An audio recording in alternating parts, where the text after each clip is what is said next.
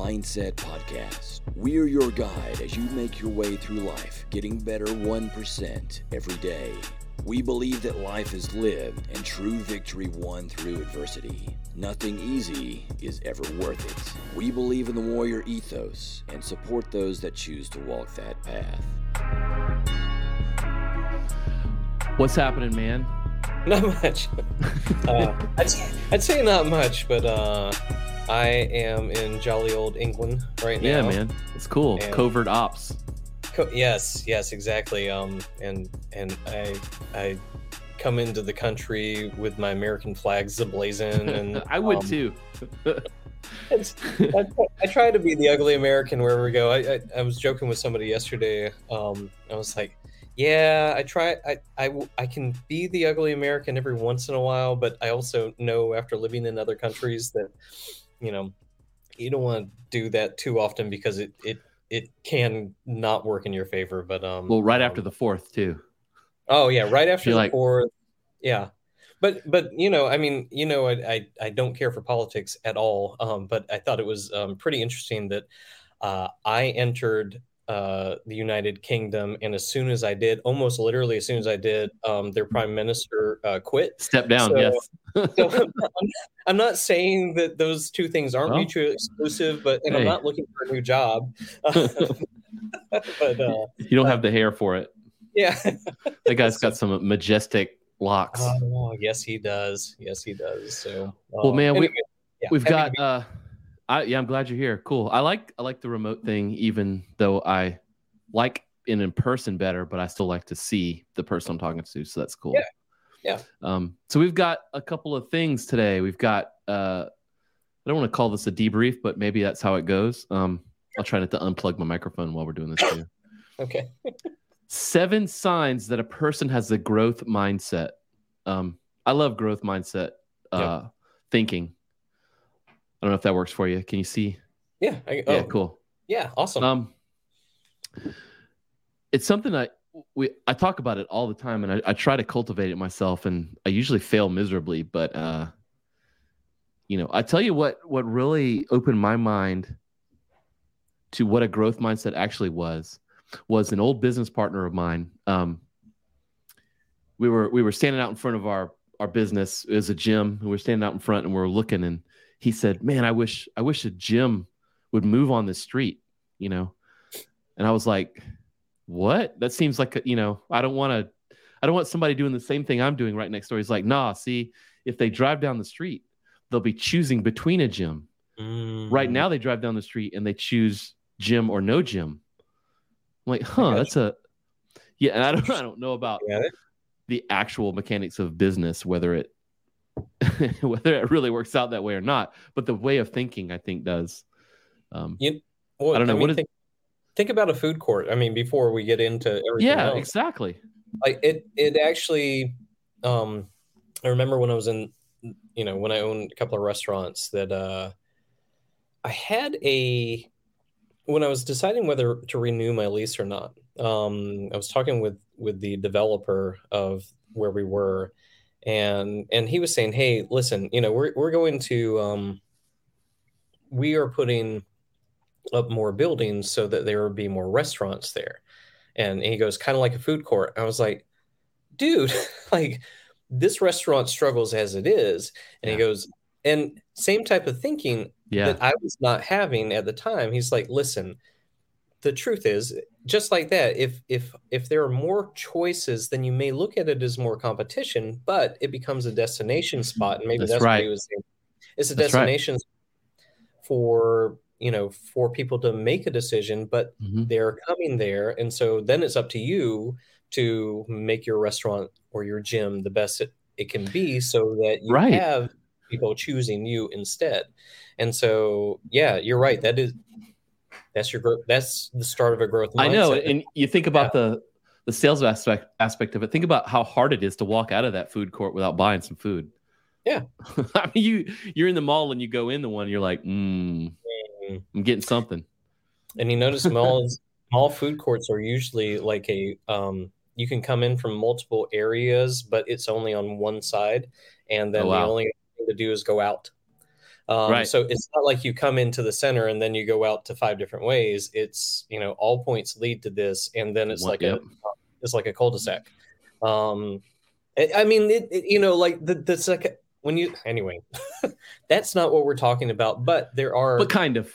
It is. It's. I did not have a growth mindset at that point when it came to, that particular situation. I just looked at it as like, you're making it harder for me again.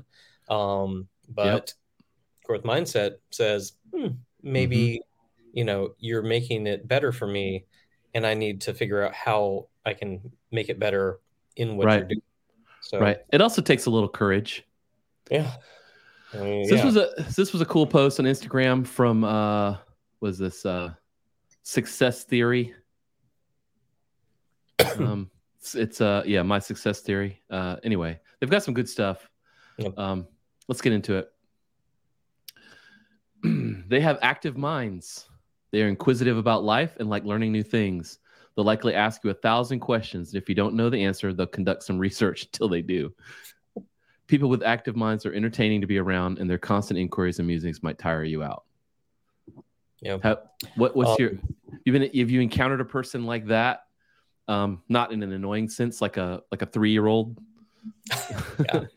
How much does a blue wave skeleton weigh? I mean, we're not talking about that. Yeah. Well, Gene, first of all, I had to, when you sent this, I had to look through it to make sure that, like, do I still have a growth mindset? And I think there's one that, I probably struggle with more than any of these, but later on. Yeah. But my kids went through, not saying that my kids are special, but my kids went through a gifted and talented program in elementary school. And I do remember that something that that they did through that was they sent out something to the parents that talked about growth mindset, and they continued every year to continue to send out something about growth mindset. Right. And so, and they went through, like, here, again, some of these kind of tenets of growth mindset, and, active minds is one of them. And as somebody with ADD, with somebody like I have it, and what it means for me is that, and it's calmed down a lot over the past couple of years, but like, where a normal person, I don't remember what it is, but if a normal person has like 5,000 thoughts a day, like I have 10,000. It's double whatever it is. And people with ADD have double the amount of thoughts of somebody without ADD, which is, it can be crippling if you don't understand it, but it's, it means that your mind is active all the time, and it's continually asking questions like a 3 to 4-year-old will. And so, I encountered that with each one of my kids, with like any 4-year-old. Oh, this is something that, on the trip over here, I was watching, the documentary on Mr. Rogers. Oh, it's phenomenal, by the way. It's very good. Yeah. And just, him talking to the kids and the questions that they would ask, and, first of all, how we feel, but then, really looking at this, the active minds, and the questions that he would say that kids would ask, it's looking at things as a, what is it? With beginner's mind, I guess. Yeah. And, and then continually, it can be freaking tiring. The people that ask you those questions, whether they're your kids or whether it's your boss, or or whether it's you. But yeah, like they're asking questions for a reason, usually. I think, this one, there's 2 ways to look at it. One is, do you have an active mind, like you're sort of looking at? And I think you should. I think you should want to investigate things about yourself and things about your business and ask those questions. But it also, on the flip side, like you're talking about with your kids and Mr. Rogers, how you receive those questions. Yeah. And I think how does this how do I put it? How does this become your reality, right? Maybe you kind of have to look at your ego. Like if people are asking you questions and you're being annoyed that they're asking you questions, like if you feel that, you should probably ask yourself why you're annoyed. Yeah. And then what are you annoyed about? And and I know, and I'm thinking from experience when I've had like an intern or, even my kids that are older now, they're asking me questions about like working out and business and stuff. And when I start to feel that like, man, this is annoying, I ask, why is it annoying? Is it because I don't know the answer, or two, because they're sort of poking holes in something that I'm doing. Yeah. And where's that coming from? So I think on both sides of that coin, it's valuable, this active minds concept. Yep. The poking holes thing will come up in one of the other tenets. Right. Yeah. All right. Number 2, they learn from criticism. Here we go. Right. Nobody likes to be criticized. Period. But they have comma. But because you're a learner, you don't take it personally when your boss or teacher points out flaws in your work. Yeah. The majority of the time, criticism is offered for a valid reason. Someone is not attempting to harm you. A growth mindset implies that you are open to receiving criticism and seeing it as a positive factor in your life. Yeah. It is, check your fucking ego. And I know. Because that's the difference between criticism and learning, I think, is the ego. I think so. And so, your boss, your teacher, points out flaws in your work.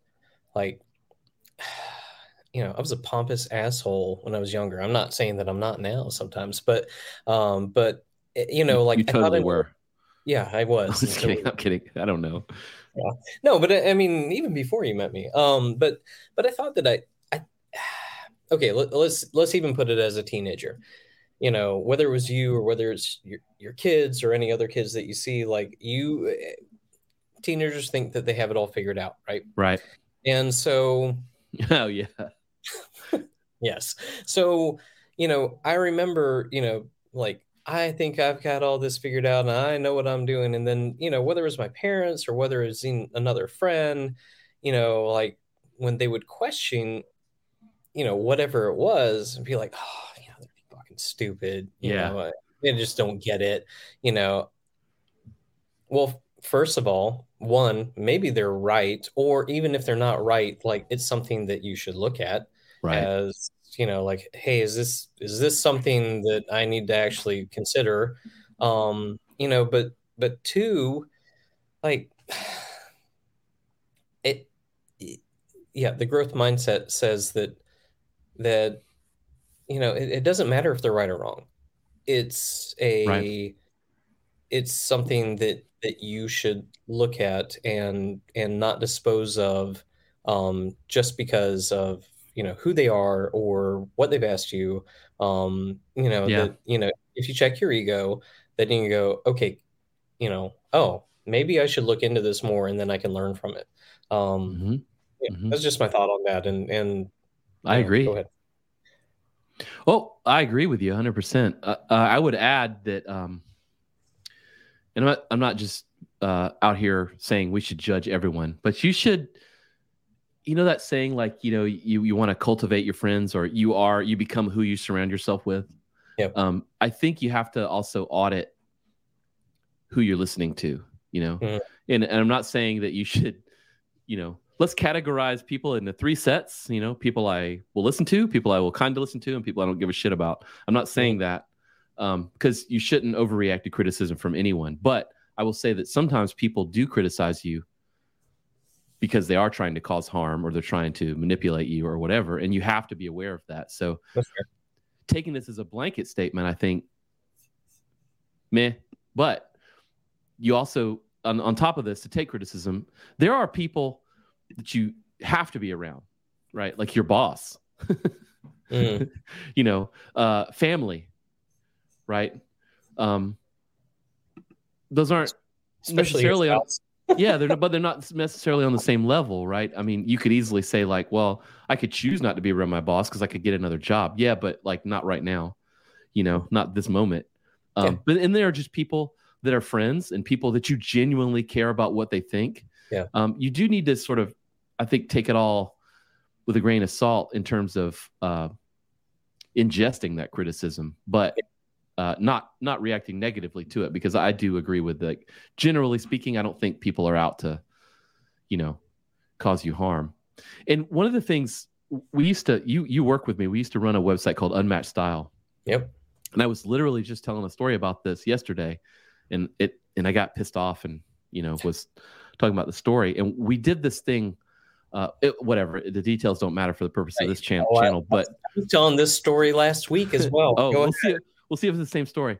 Yeah. But we were running this contest thing, and just the amount of criticism that came in from it, because we were kind of pushing the industry a little bit with expectations and things. And I think anytime you do that, anytime you are truly doing something new and different, people are going to criticize you.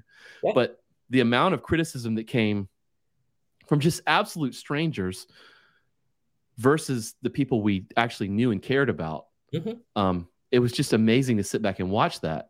Yeah. And I definitely had to, sort of prioritize who to listen to and, when to turn it on and turn it off. But one thing I did that I was just thinking about based on what I was saying earlier is that there's a difference between someone who's criticizing to just criticize for their own validation or whatever, and then someone who's criticizing, and I'm using that in quotes, because they care about the thing and they want it to be better. Yeah. And that's the hard part. Yeah. Well, I think too, some of those people were criticizing as well because sometimes the expectations are that they have are not met, or right, sure, or even like, or the rules didn't work in their favor. Well, that's probably more the case. Yeah. But yeah, I mean, I do remember some of those criticisms, and yes, we were talking about the exact same thing, and I was cool.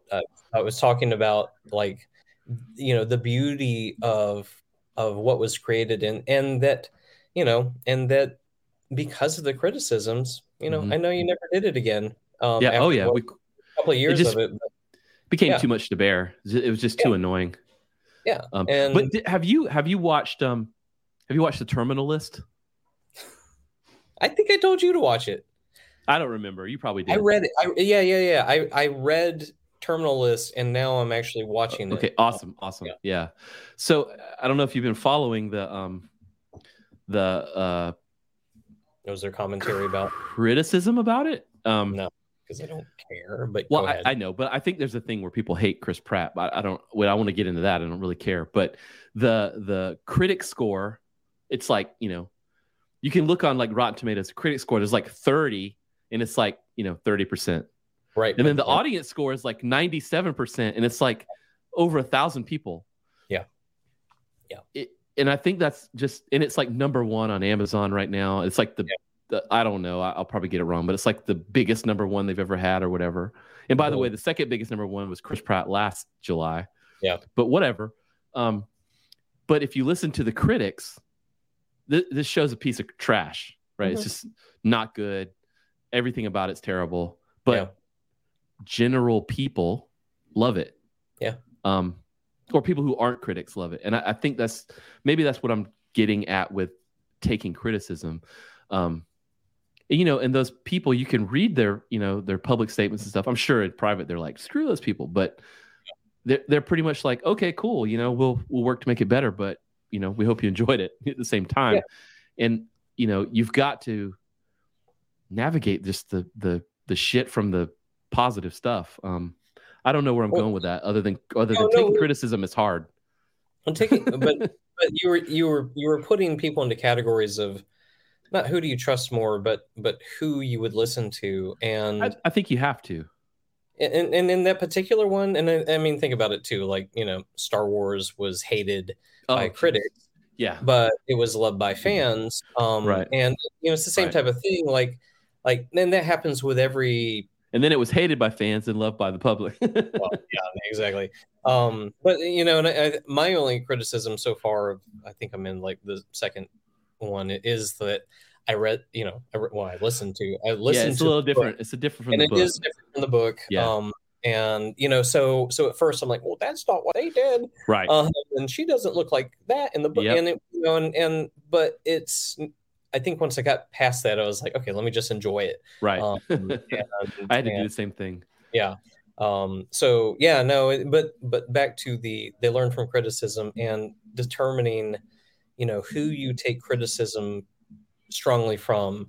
Yeah, you should take, if there are good meaning people in your life, family, friends, all the, colleagues, that that they're not trying to manipulate you, then, or at least, I mean, everybody manipulates everybody, right? Yep. But if you know that they're not trying to manipulate you for a bad sense, then listen to them, and take the criticism and take it to heart and go, okay, does that fit the narrative of what I'm trying to do? And then how can I wait, what? Well, I wanted to bring this up too. I don't want to stop your thought process. Okay. So how do take the criticisms from the people that you should be taking the criticisms from, take them to heart, and then take and if you need to correct your narrative, then correct your narrative. Yeah. Because that trying to be objective about things is where you're checking your ego. Back to what we said at the very beginning. 100%. Yeah. And this is exactly where you were going with it. It's interesting that this is Chris Pratt as well. Mm-hmm. And this isn't a Chris Pratt love fest, because honestly, I could really give a shit. I mean, I like him, but whatever.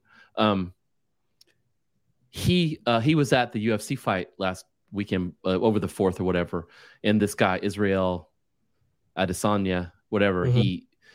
he's the current like lightweight champ or whatever, but he's defended his title the past couple of fights. I mean, I'm not a professional fighter, but as a martial artist, he was boring as shit.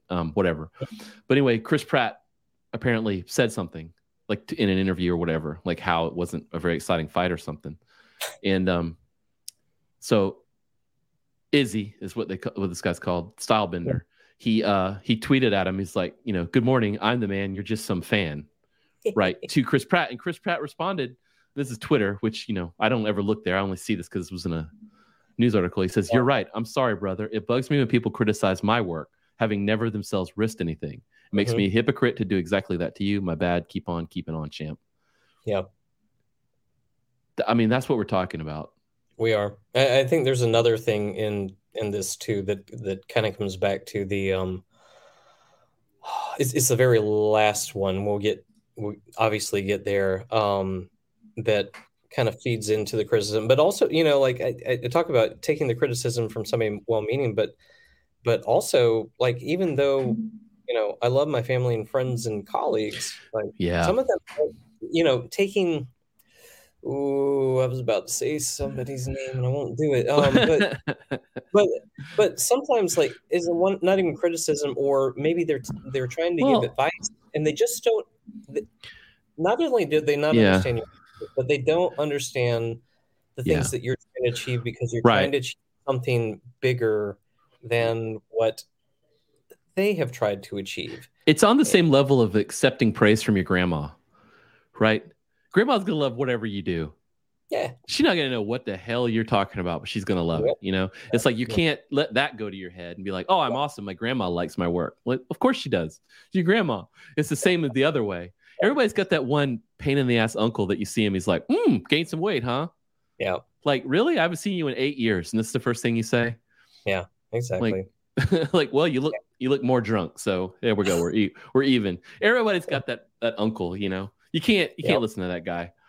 No. He just ain't right in the head. All right. Self-discipline slide. What's up? Self-discipline is essential for the growth mindset endowed. They understand the importance of timing and how to exercise restraint when necessary. I'll get into that one too. They're so committed to the outcome that they're willing to put in the effort required to get there, which includes self-control. Ouchie. These people do not need to prove themselves to others. They're completely focused on their goals. Yep.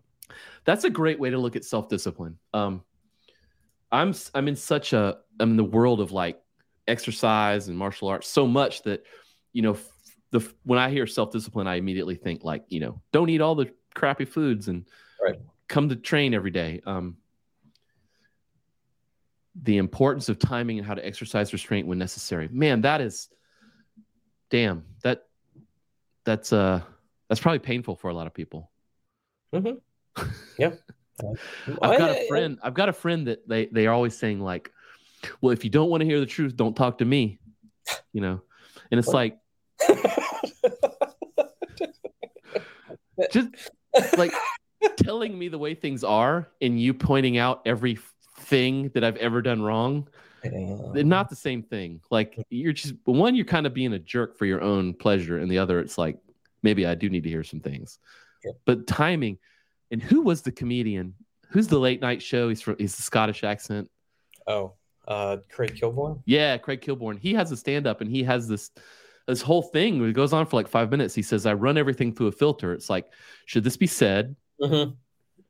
Should this be said by me? And should this be said right now by me? Mm-hmm. Or mm-hmm. I'm sure I slaughtered it, but some version of that. Yeah. If there was a filter pre-tweet making filter on Twitter, that would be awesome. Yeah, that would be more useful than. I mean, well, actually, there or like a 3-hour waiting period before you can actually submit something. I don't know. When for soccer for my son, football, since I'm in England right now, there is actually if something happens in a game and you question the coach's decision, our club has a 24-hour, they ask you to have a 24-hour, it's a 24-hour rule. Oh, wow. If you have a question, like if your kid is, didn't play the entire game, got put in for 1 minute in the first half and didn't play the second half or something, you pay a lot of fucking money for soccer in the States, by the way. Yeah, I feel you. Yeah, and so, and also, I mean, I've had friends that they've traveled from South Carolina to Florida for this national tournament, and then their son, that happened to them basically. Yeah, doesn't play. And it'd probably make you upset. Yeah. I mean, first of all, we spend all this money. Second of all, what went through the coach's mind? But the club has a rule to where it's 24 hours before you can criticize, and not everybody follows that, I'm sure. Sure, but exercising restraint in the moment is the hardest and the best thing that you can do in some circumstances, and whether that is not saying a word to a coach for 24 hours, questioning, because you're going to protect your son or daughter as much as possible. And no matter, how much you respect that coach or not. But, that also may be in an argument with your spouse. That may be in, well, you're never going to win those anyway. No, not on our side, but that may be in taking criticism from your boss. When I get criticism from my boss, I have, and listen, we work remotely, so it's not like I can just, say, hey, what, blah, blah, blah, blah, blah, right to his face. I've started to just not answer right away. Right. And listen, maybe that is like a minute, an hour, or a day later, depending on what the circumstances are. And a couple of different things happen from that restraint in the moment, which is this happened last week, actually. I was off, and I don't think that people understood that I was off, and I was off with, my wife and best friend. Oh, right. Army and his wife, and we're in Charleston. We're going through a pub tour and everything. And I started to get all these Slack messages and text messages. I'm like, oh, what the fuck? Leave me alone. Yeah. Nobody contacted me, 48 Slack messages in a row. I'm like, what is going on? I take one day off. I But know. it's the, and this isn't throwing my boss or any colleagues under the bus. It's just more of a, there was a miscommunication somewhere, and which those happen, all the fucking time. But if I would have replied back after one, not eating, two, drinking the first pint, right, a 5.3 or whatever it was, I don't know what it was, but I had already drank it, and I was like, well, what? Delete. I deleted everything in order to, and just let it go. And then, and then finally there was, some people responded back with, oh, I didn't realize you were off. and but if I would have angry texted, then it would have made the situation worse, no matter if I was in the right or not. And so you can be in the right, but you can still do the wrong thing by not exercising restraint. Again, in an argument or in a tight situation, but physically as well. Like, do you exercise restraint when you get heated with somebody that you don't even know? Like, those can escalate, and those have been escalating even more lately, as we've seen in the news. Oh, no shit. The exercise of choosing to have that restraint and that self-discipline at the moment, and that's the importance of timing, right? Is if you can do that, then taking that time to think about things is going to pay off. Yeah. And even if I'm not saying that you shouldn't you should always take 5 seconds to respond to something, but well, maybe. Well, here's the thing, man. How many times do you catch yourself while the other person's talking, and I'm guilty, but you're thinking about what you're going to respond to, versus listening to all of the words. I was trying to right now. I see what you're doing, but you listen to them and then process it instead of half listening and half processing. Yeah. That takes self-discipline though. It does. And that's becoming a better listener as well. Yeah.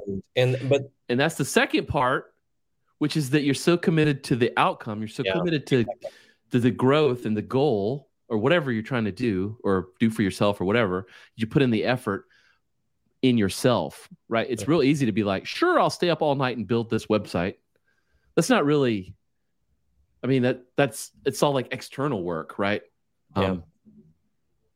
But being willing to change yourself, to actually impose some self-discipline and listen, that's hard to do.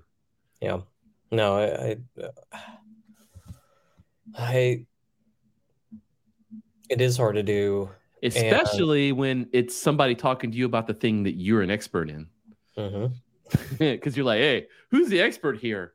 Right. It doesn't mean they don't have any good, and if they don't have good ideas, cool, man. I appreciate it. I'll write it down in my notebook and promptly not do it, but whatever.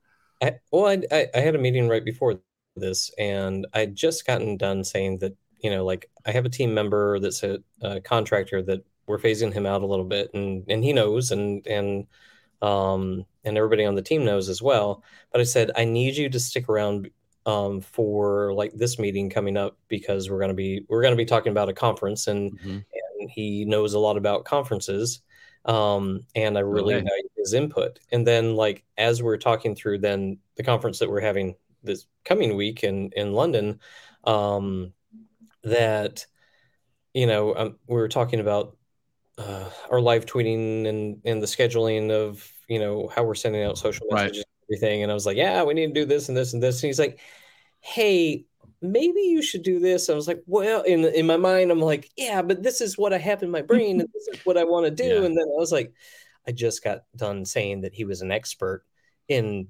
this and that I value his opinion. Maybe I should. And I was like, you know what, Danny? Let's do what he says. Yeah. Yeah, that's a better idea. And let's work on that instead, because you're right, like he knows what he's doing. That's So, strong, man. That's strong. well, but I haven't always been like that. You haven't always been like that. Oh, I've It's always been perfect, Aaron. I know. You've told me. But that's the last part there, right? You don't need to prove yourself to Danny. Yeah. Like, it doesn't matter. You like utilize him for his knowledge and experience. Yeah. And then everybody looks good because Exactly. the goal has been met of whatever the hell the little thing you were trying to get done is done, right? Yeah. It's hard to stay on target like that, Yeah. And I think and I'm going to sound like, young people, that's not necessarily what I mean, but like, I'm at a point in my life, I'm 47. I've been doing this for 25 years. Yeah. Not podcasting, but, building websites and things where I don't need to, I don't live for every single, like, I still care about quality, but it's not like every website I build defines my value or defines my value. Like I'm cool if it's just a whatever, the goal is to have a good life, but early on I was like, this website has to be in a gallery somewhere and it has to like be an awesome portfolio entry. And I have to level up one more level because I did this project. And that's a lot of pressure. Yeah. But listen, there are some things that deserve that much attention. Honestly. Absolutely. Like if whether it's a website or writing or there are definitely things that deserve the amount of attention, and you do want it as perfect as possible. And yes, of course, sometimes it does mean that, like, listen, sometimes taking the advice of somebody or listening to the advice of somebody and go, I value that, but I really need it to be this way because not only this is what is in my head, but like, because of what this is, I need it to be this way. Mm-hmm.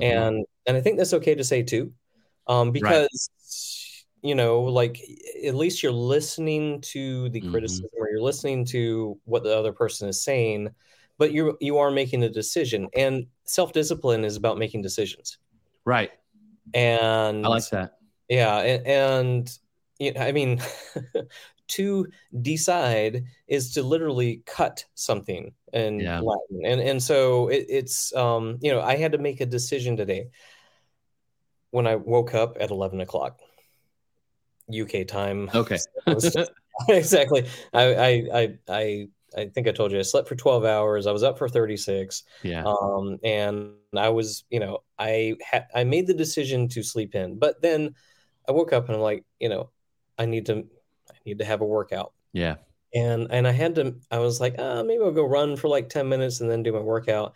But I had to make a decision, like, listen, I committed to running more. I, also committed to, working out more, and especially while I'm here, because I've told you before, like, we had that was a few podcasts ago about how the traveling, it's and I've been doing 20-hour fasts, sometimes accidentally, when I planned on doing 16 or 18, but I made the decision to do the 18 to 20-hour fast. I made the decision this morning to go, and instead of doing a 10-minute run, I ran 3 miles, and I ran over the Tower Bridge. I ran past the Tower of London, and that's like cool. Yeah, and I got a couple of pictures to send you. That's cool as well, and also send the Franklin Defense people, since I did it with the shirt on. Ooh. And and like, but I made those decisions and had to be self-disciplined. And then later on today, after I finished my meetings again, I've promised myself that I'm doing this one workout program, and I'm doing it every single day. And so making the decision is where self-discipline, I think, really comes from. I agree, man.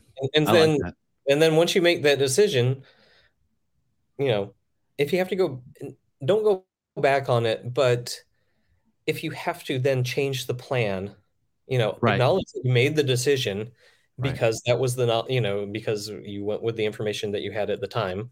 And then, adjust the plan accordingly. based on the circumstances. And then that goes to then I don't need to prove to anybody, anything, because I took the information I had, I made the decision, I was disciplined in it. And then, when I figured out that I, should have done it differently, then I adjusted the plan in order to make it better. I dig it. Then I can't really be questioned. I'm focusing on the goal as much as possible. I like the thinking about self-discipline is about making decisions. Yeah. I like how you frame that. Cool. All right. They have a positive attitude. Fuck that. They're upbeat and motivating. They maintain a positive attitude in the face of adversity.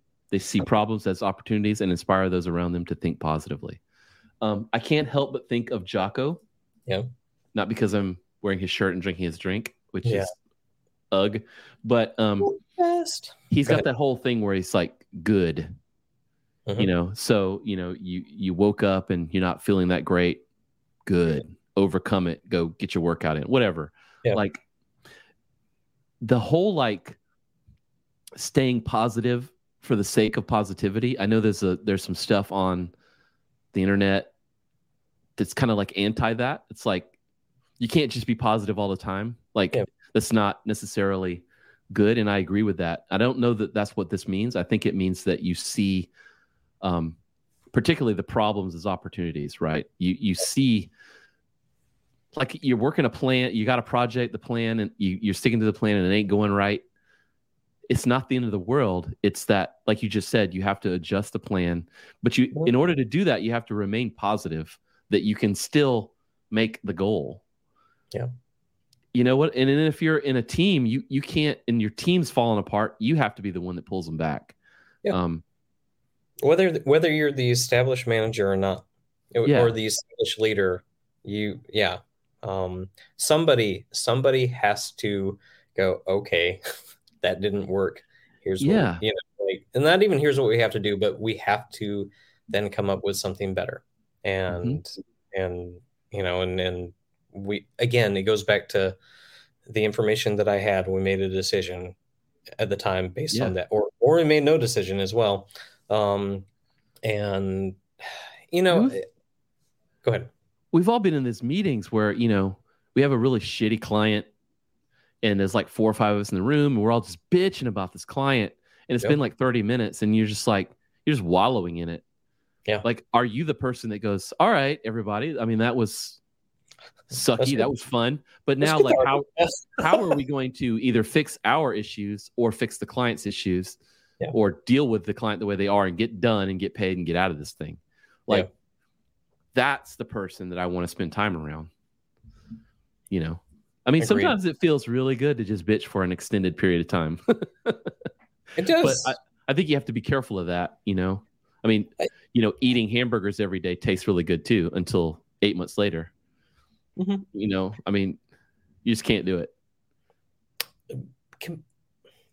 I think that maybe the wording on this should have been. I think so.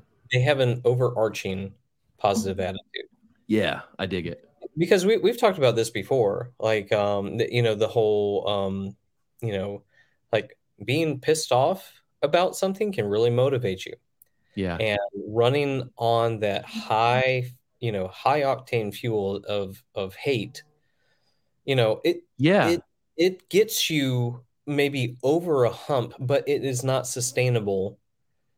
And right. Well, I'm gonna skip to this to number 5, the last one. Tough times motivate them. I think that's kind of where you're going too.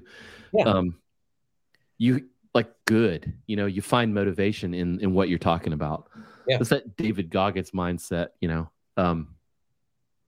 Of like, yeah, this sucks, but I'm gonna overcome this, and the story's gonna be even so much better because I overcame it, and that's what I want out of it. No, and you're right. What was the one right before it? Because the positive attitude leads to the resilience. I think so. But only if it's overarching. It's okay to get pissed off about things. It's okay to run on high octane fuel. Yeah. And get over a hump of that tough time. Yeah. but that doesn't mean that you have to go and look for tough times. Right. Be smart. But like, I mean, you have tough times if you work out on the physical sense. You have tough times Yeah. if you are solving a challenging puzzle as well, whether that is, literally a puzzle, or if that is, a life puzzle or a work puzzle. How do I get this done? Those can be tough things, tough times that motivate you. But, but having that level way of being positive so that you can have the resilience.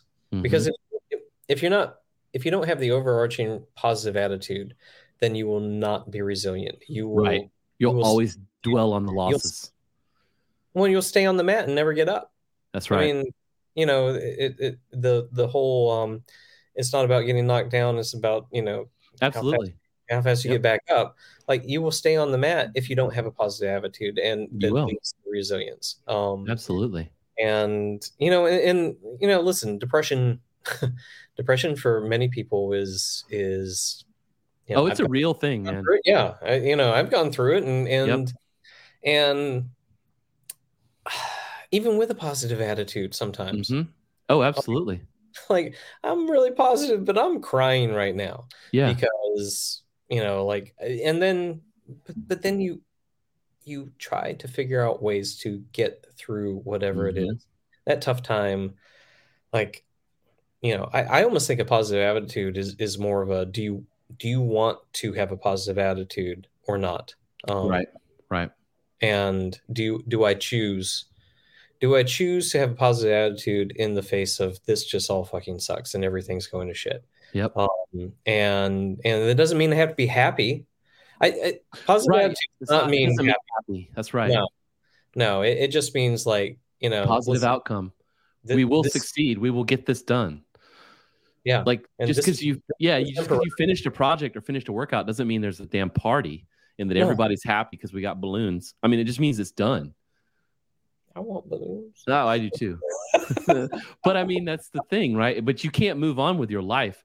And then how many times or how many people do you know that just quit things, and then all that shit they quit is just baggage that they carry for the rest of their lives? And then you begin to create like scenarios. Well, this is why I couldn't do that thing. And this is why I couldn't do that thing. And this person kept me from doing that thing. Then before you know it, there's like 12 things that aren't your fault, but they kind of are because you quit, basically.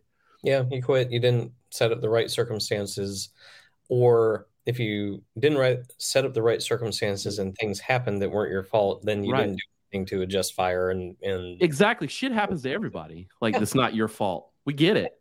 But what are you gonna do about it? I mean, the one here, they stay on track without being influenced by what others are doing or thinking. Early on in my business, I'm talking like the first 4 or 5 years. Period 3 of my business has been around almost 20 years now. Yeah. So the first, 4 or 5 years, I got really stuck in looking at the competitors and what they were doing, and how they were saying things, and the types of clients, and how many clients, and are we going up for the same client, and how am I going to beat them? I got really sucked in and stuck into that. And it really wasn't until I got out of that and I realized it doesn't matter. Like, no, like, we're not going to win the, hey, I'm a better business prize. The goal is just to not go out of business, right? At first. And then the goal is to make a little more money. And then the goal is to have more free time than you put into the business. Yeah. Like, and that's where I am in my life. But like, being stuck in that, and I think back to it, how miserable I was and how much it sucked. Yeah, man, a person with a growth mindset, or a leader with a growth mindset that is not focused on those petty things, I think is a strong leader, and it's a strong person on your team. Yep, agreed. And I think though is when you're starting a business, you do look at that, but maybe as you grow in your business, that you should more look at the competition is like, what are they doing that is better than what I'm doing? What are they doing that is not as good as what I'm doing? And then what niche are they in, so I can stay out of it, so I don't waste my time trying to beat them when I could just go to this niche where there's no one in it? Like, it's the whole growth mindset thing. Or maybe it's a niche, but maybe the market's so big that, you know, they're choosing between us instead of choosing to do it at all. Yep. Like, however, but True. It just doesn't matter. And then at the end of the day, nobody gives a shit. I mean, clients don't know the difference, you know, like they just want something, you know, and either you're the first one or the best one, whatever, who cares? Yeah. I've actually have to come up with a quote for a news outlet that today later on that is, you know, they were asking about the difference between collaboration and competitiveness within business, and, you know, which is better. And, you know, the quote that I'm giving, and especially coming from an open source world that I do, is that, you know, you can do both. And that, you know, in talking with, you know, one of the people that's a maintainer on one of our projects earlier this week, you know, he was talking about, you know, like they have this project that they work on that they collaborate with their competitors, in order to, you know, not for the intellectual property parts of what they do, because that may be illegal. But they come to a common understanding of, like, hey, you know, we need to get all of this right so that we're all like here. Instead of being down here, we're all competing with each other. We're actually up here, and when we're competing with each other, like, we're competing because we're so much better because of the right we've had together. And if you couldn't see that in audio, I was lower than higher. But you know, and then it's like, so you can still compete. But now, like, those vendors that are collaborating with each other on something can now compete with other vendors that are in the same space so much better because of the work they've done. So I actually have no problem sometimes, you know, sure, going to a competitor and actually talking to them and saying, you know, like, hey, I'm doing this. I think that you're doing this. You know, this isn't, you know, like, I almost think sometimes what you said too, like, if you can figure out, you know, how you can even work with your competitors to say, sure, hey, let's take these different pieces of the market and really, you know, and not work together always, but yeah, we're not talking about collusion. No, not collusion, but yeah, being anyway. But in the specific instance you were talking about, like, I think even, you know, once you start to do the conferences, like, all of a sudden you are like meeting all of your competitors, whether they were local or outside. You know, like, they were coming to your conference, and, you know, and I'm sure that you had, you know, talks with them after that, like, hey, what are you seeing? What are you absolutely seeing? Will make what we're doing all better. Yeah. And the conference thing, the more of the other conference producers that would come to mind made me realize I was onto something. I was doing something right. And I didn't want to treat them negatively or try to keep them in the dark or whatever. Yeah. You were there. We engaged them. We went to their things, and there were people that copied us, that I had other people telling me, like, you're letting them copy you. And I'm like, I'm letting them. Like, I can't, like, what? I mean, it's in the moment that I say, oh, they're copying me, then I keep doing the same shit, and then they're doing the same shit. Then one of us is not really, we're not really working hard anymore, you know? Yeah. No, and the conference that I have next week, like, I found out that there was a similar type of conference. So we're in financial services, and fintech, but there's a fintech related conference that goes half of the week here. And so I reached out to them and I was like, hey, this is the growth mindset, which I really had to have. Like, hey, you guys have a similar conference that's going on Monday and Tuesday. We were planning already on doing a conference on Wednesday. You know, can we, like, work together? Right. In order to not necessarily make it like, hey, this is one big conference, but can we work together to, like, you know, cross promote and make this like a bigger. So now it's, you know, like, it's not South by Southwest for fintech and financial services, with you know, not with a lot less stars, but it is that type of thing. Like, it becomes something bigger because both I and then the other conference producer, looked at it and were like, in a growth mindset, you can look at something and go, how can this be even better? And so when they were able to see that, when we were able to see that as an organization, like it just made it so that, now, I mean, we track conference numbers every day.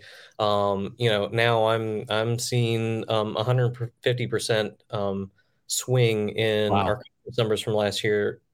So and part of it is that part of it is getting over COVID a little bit, but it's it is the collaboration that can come out of having that growth mindset, the collaboration of, or I'm sorry, the growth mindset of how can we make things better by having a positive attitude, by being resilient, by making those decisions and being disciplined, and and also learning from criticism, and of course the active minds as well, to come up with the ideas. Yeah. Like all of those things factor into making something that you're working on better. I mean, like I hope that this podcast is better for you because now we're both working on it. Yeah. And I hope that the other things that that I'm doing or you're doing are better, because like you you start to put away that ego and you just go, how can we make things better? Yeah, it's additive instead of subtractive. Yeah, exactly. Yeah. Alrighty. Number 6, they are passionate learners. Yeah, there are more. Sorry. No, it's fine. Someone with this mindset enjoys learning. Yeah. They attend seminars and take courses. Voracious readers. Reading is important to them. Enthusiasm for learning. That rubs off on other people. Yeah. Right? I mean, that's... Yeah. I mean, how many people are you around that they read, they're on top of things, they're working on their skill set for their craft? I mean, those are just people you want to be around. Yeah. I think this was the one that I was starting to question myself. Like, have I lost some of my love of learning that I've had for so many years? Well, I get what you're saying. I think that there's a difference between that, like truly, I don't want to say like being burned out or like being done. Like I know people in the industry that the same one we work in, the internet industry or whatever, that they're pretty much done. Yeah. They're like, this is what I do. I'm gonna do this till I retire or I quit or whatever. I don't care to learn new stuff. Yeah. If we want to be nerds about it, we saw it when JavaScript started really coming back. This is like 8 or 9 years ago, whatever. And it was like, yeah, I'm not going to learn that. Like I'm just going to stay right here. And, I wonder what those people are doing now. But there's a difference between that and kind of reaching the end of something, right? Because I think we all naturally do that. We just kind of like, it's the joy of learning and climbing and being this new person and doing this new thing. And then we kind of plateau with it where we're like, okay, I've done this long enough. I mean, clearly you're never going to learn everything about a subject, but like I've gotten pretty good at it and I've been doing it for half a decade. Mm-hmm. It's kind of hard to like continue to stay enthusiastic about it. Yeah. And I think at that point, it's okay to, look at something else and try something else, or to try to adapt the thing you're doing in a way that involves you learning something new, know? I agree. And I think that's a way to sort of refresh yourself too. Now, my wife will criticize me and say that, bro, my wife doesn't call me bro. She'll say, hey, you kind of reinvent yourself every 5 years. Mm-hmm. And that annoys the shit out of me because I kind of want things to stay the same for a while, and I don't blame her. But that's really where it comes out for me, is that, I don't want to say I get bored with things, because it's not necessarily that. It's just that it's like, okay, this is the status quo now. Yeah. I can't let it stay status quo. I've learned all this other things since then and doing that thing, and I want to apply those things to this. Yeah. That's where the excitement for me, that's where the joy of learning, that's where my passion is in terms of doing things. But I know what you're saying. Sometimes you just sit around and you think, man, am I just tired? Yeah. Like, am I burned out? Is there anything left for me to learn? Like, where do I look? I think you have to look at different things. Yeah. I've been with having, employees working for me more now. I've had to make the decisions of, what do I learn versus what do I either let them learn, or what do I, what am I trying to say? I've had to make the decisions on, do I have to learn something, or do, like, actually sometimes what I learn now is two things. One, like being a better manager, as opposed to, figuring out all the tools that I need and learning the tools that I need in order to get things done. Like, I have to be more strategic and have to be, more of a, like, I need you to focus on this. And so some of my learning is now shifted to higher level type things. And instead of, it doesn't necessarily mean higher level. It means it's different now. Your role is different. Yeah. And it's that self-realization where you understand that your role is different. Right. And I think maybe it's that ego thing, because the ego has different flavors, right? And part of the ego is the self-preservation, right? It's like, well, this is the shit I've always done. Yeah. This is what I've gotten paid for the past 15 years. I should probably keep doing that stuff. I'm pretty good at that. Even though that's not what you do anymore. That's not it's literally not what you're getting paid to do anymore. No. So why are you still, like, that's where I think that pull comes from internally, and it creates like anxiety or, this burnout feeling or whatever. And I think that can be where it comes from, where you need to understand, like, and I don't mean like cognitively, I mean like in your soul, you need to understand, like, my role is different. My role is like, different. The places I spend time learning and improving myself isn't in the tool, like you're saying. It's in the talking to the guy or the gal who's running the tool. Yep. and listening to them when they tell me that, hey, it should be done this way. Right. And not going, I've always done it like this. And they're like, sure, old guy, but this is how we do it now. You should probably listen to that, Well, and that's why, too, like, if I'm going to learn about a tool, I need, like, we have this incredible tool that was built by somebody and actually donated to us as, into the foundation.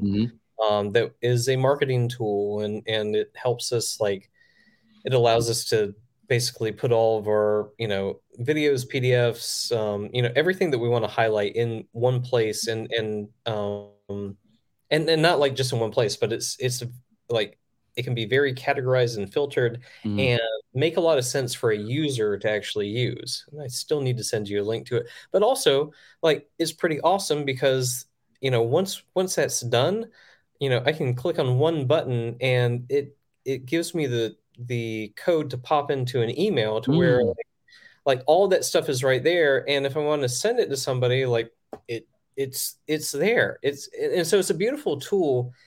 And this was probably the one thing, like, I was resistant to use it, because it meant that this is where I'm getting to. It meant that I had to learn how to use it. Right. And once I got to a point to where I'm like, I have these incredible people working for me that they are smart enough that, they can learn how to use it and they can do all the shit in it. And then, but I did learn it enough to know, okay, here and it's, it's built on WordPress. So it was like, I had the basis of it already. But I looked at them like, I don't have to know it all. I have to know just enough of it. This is the second part of learning that I do now. I have to learn just enough of it to be able to be familiar with what they're talking about. And then when there's a problem that maybe I don't know the answer anymore, even as a manager or mentor, but bring the problem to not only me, but us as a group. And then my job now is to, help facilitate how do we get through that problem and fix it together? Who do we have to do in order to fix it?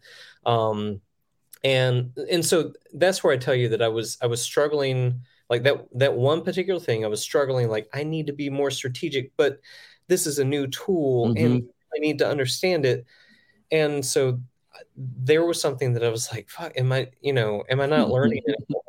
Do I even want to learn this? And like in Marcom and marketing communications, like an average, medium to large size company has an average of 70 different marketing tools that they I believe it.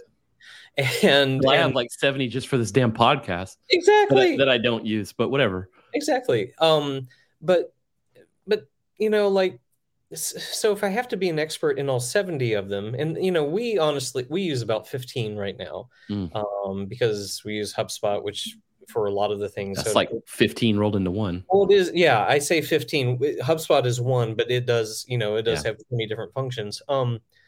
And it's just, like if I try to be an expert on all those, like I had been for the past 5 years of doing this shit, then I am starting to be a bottleneck and a hindrance to our growth. Right. And so I have to adjust what I learn now. Still learn, but adjust what I learn. And so, like I took my book Positioning for Advantage with me. It's a strategic book. And, have another book. Oh, you'll love this, dude. I still have this book. Oh, that's a good one. Yeah. Tracy Alverson. Yes. I've had this book forever, and I'm going to reread it now because we're working a little bit more on content strategy. And not that I want to totally plan out all the content strategy, but I want to reread it on a more strategic level. How to do so. My learning now is more strategic when it comes to tools. I'm going to invest in my people. But there's still, like, I need to know the highlights so that I don't become disconnected, like a lot of managers and all leaders do, from what is going on. But I figured out I don't have to be the expert on everything anymore. I need to know enough in order to be a good facilitator, and so that's what happens as you get older, I guess. yeah, it can, but I get it. It's that. What's the word I'm looking for? It's the not ability, but it's you will do it. You'll dig in and you'll do the work to stay relevant on top of having these conversations with people that you work with. And that'll earn you respect. Yeah, it will. All right, last one. Inspired by the success of others, instead of being competitive with their coworkers, they find inspiration in their success. People with a fixed mindset must make themselves appear better than others, emphasizing who performs worse than them in order to feel better. That's self-explanatory. Those with a growth mindset want to learn from those who perform better. Ooh. Yeah. This is interesting. I embarked on a mission in our gym in Warrior Fitness. Before it was Warrior Fitness, we had that CrossFit type of leaderboard, right, where everyone they would do a workout for time, they'd enter their score, how fast they did it, or how much they lifted or whatever, and everybody was like, I would say half of the people were very much into comparing themselves to each other. And I didn't do it overnight. Over the next year, I worked that out of part of the culture, and people don't even enter their scores anymore into the system, and it's such a better environment. In terms of just watching people get better and get more fit, in terms of the overall life of everyone, I think it's better than just having them complain about somebody not doing reps consistently or the same way they were doing it, or just everyone would leave and someone would stay behind and be like, they didn't finish all the stuff, and I'm like, I don't care. Like it's on them, it's their fitness, but they're like, but they beat me, but they didn't really beat me. And it's like, what do you care, man? But like that, like in a microcosm of like competitiveness, that's the same in business and in life, I think. But well, kind of what I was talking about with the collaboration, you can be competitive for the short-term fuel, collaborative for the long-term fuel. Right.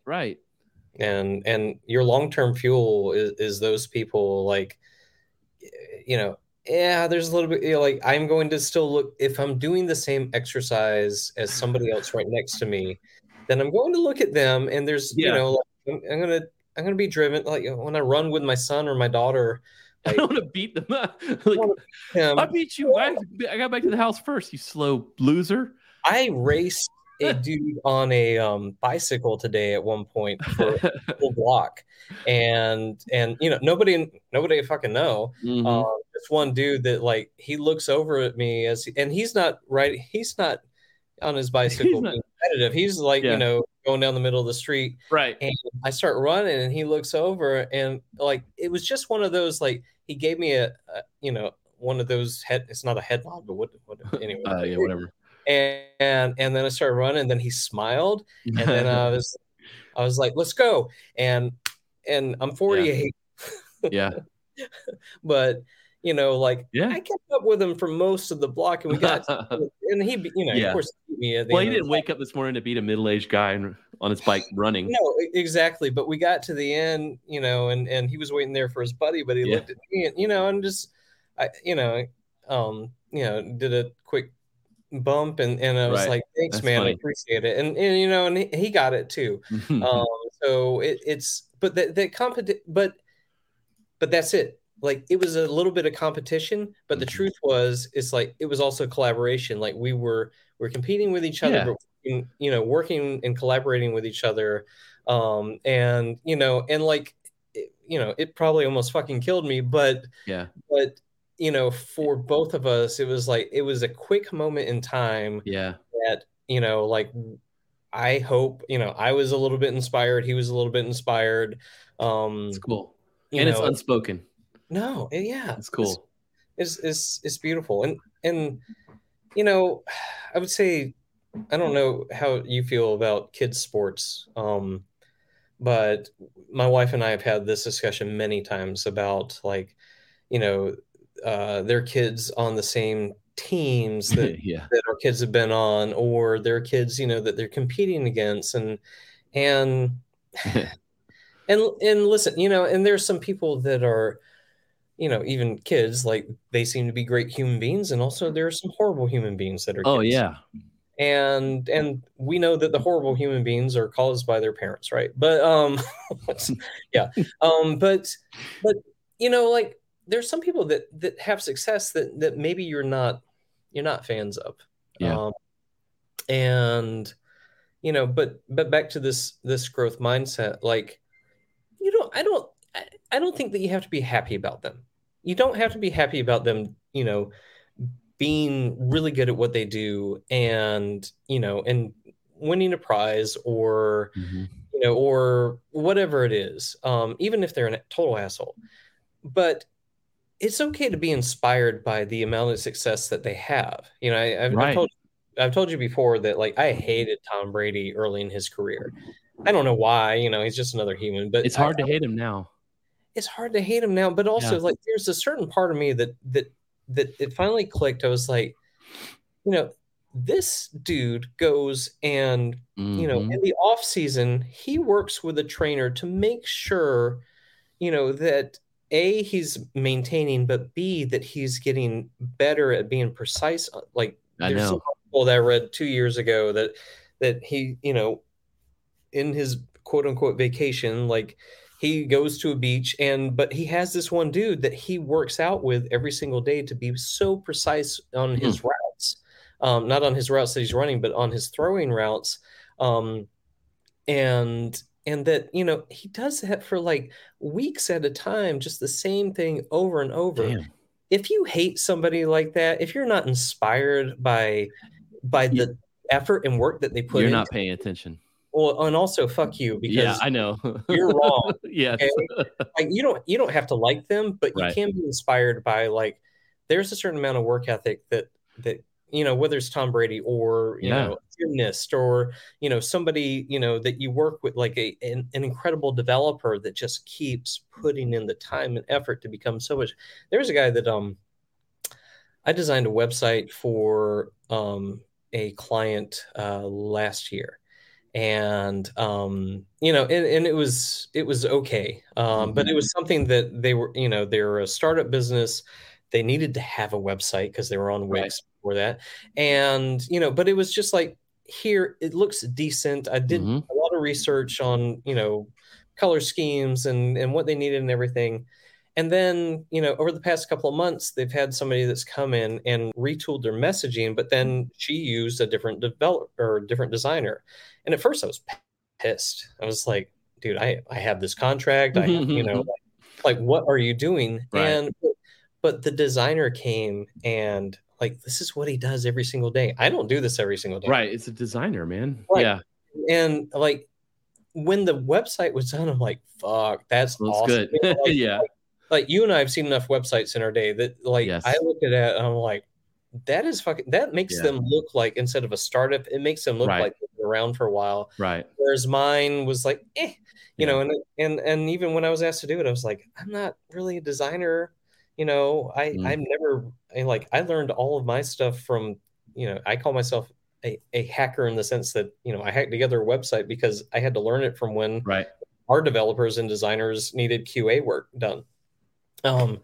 Anyway, so I looked at it and I was like, I'm really inspired by this particular person that made this website. I'm like, and what I said to the owner of the company was, you know, like, it doesn't matter whether I designed it or not. I was like, the amount of effort that went into your messaging and the amount of effort that went into making this new website, I said, you know, you are going to have, you know, a great tool to use for everything that you're doing, for getting more funding, getting more customers and everything. Like they've done such a great job that, you know, like, I don't care if I'm involved with it or not. It's, you know, like, that is going to be so much more helpful to them than what, you know, I originally did or what I could do. So, you know, yeah, I mean, be inspired by somebody who actually puts the time and effort into what they're doing. And, you know, then you won't be a sourpuss. Get your head out of your own ass. I think it's what you just described. Exactly. Anyway. Well, I thought that was a great post. Yeah. Oh, you know, it's always fun to talk about stuff other people do. It's true. Pick it apart, whatever. But yeah, that's growth mindset's been on my mind for a while. And it's something I'm always checking against myself. Like, am I exemplifying growth mindset, or am I fixed? You know? Yep. No, am I moving forward, or am I stopped or even regressing? Yeah. I think it's important. Cool. Well, thanks for going through that with me. And man, have fun in England. I will. In London specifically. London. Yeah, don't race anymore. Guys on bicycles. Probably a bad idea. Yeah, probably a bad idea. All right, man.